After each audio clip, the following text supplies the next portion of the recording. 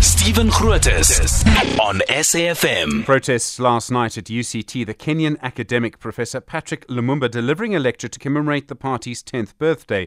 Lumumba has made homophobic comments in television interviews. He says he supports Uganda's legislation that criminalizes homosexuality. Could include the death penalty in some cases. The EFF and its leader, Julius Malema, have previously marched in support of rights for gay and lesbian people. They held a protest outside the Ugandan embassy against this legislation. Nolwazi Tusini is the co-executive director in an acting capacity of the organisation IRANTI. Nolwazi, good morning to you. Professor Lumumba's made homophobic comments. He clearly and consistently holds homophobic views. Should he have been given a platform yesterday? Good morning, Stephen. Thank you for inviting me on. Absolutely not. Absolutely not. It is deeply and profoundly concerning that UCT allowed the EFF to host the event in the ways that it did. I think, the EFF is a particular kind of political monster, Stephen, which you probably understand a little bit better than I do. And we have seen them undermine their own positions in many different ways, in the ways that they do their politics.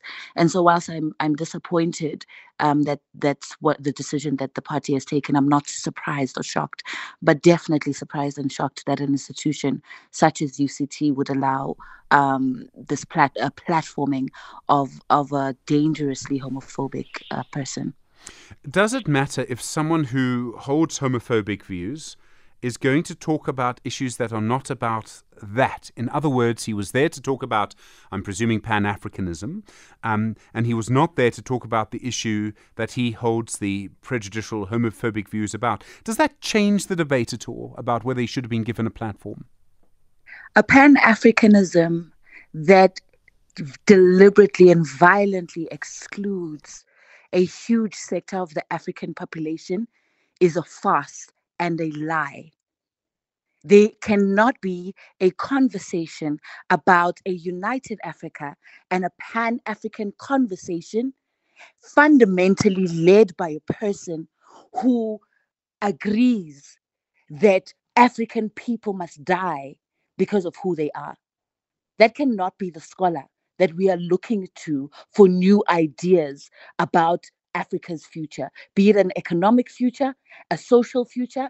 Whatever conversation is happening cannot be led by that kind of person. And so it is a farce to try and say that Lumumba, because I also refuse to call him professor, that he can lead a conversation on Pan-Africanism.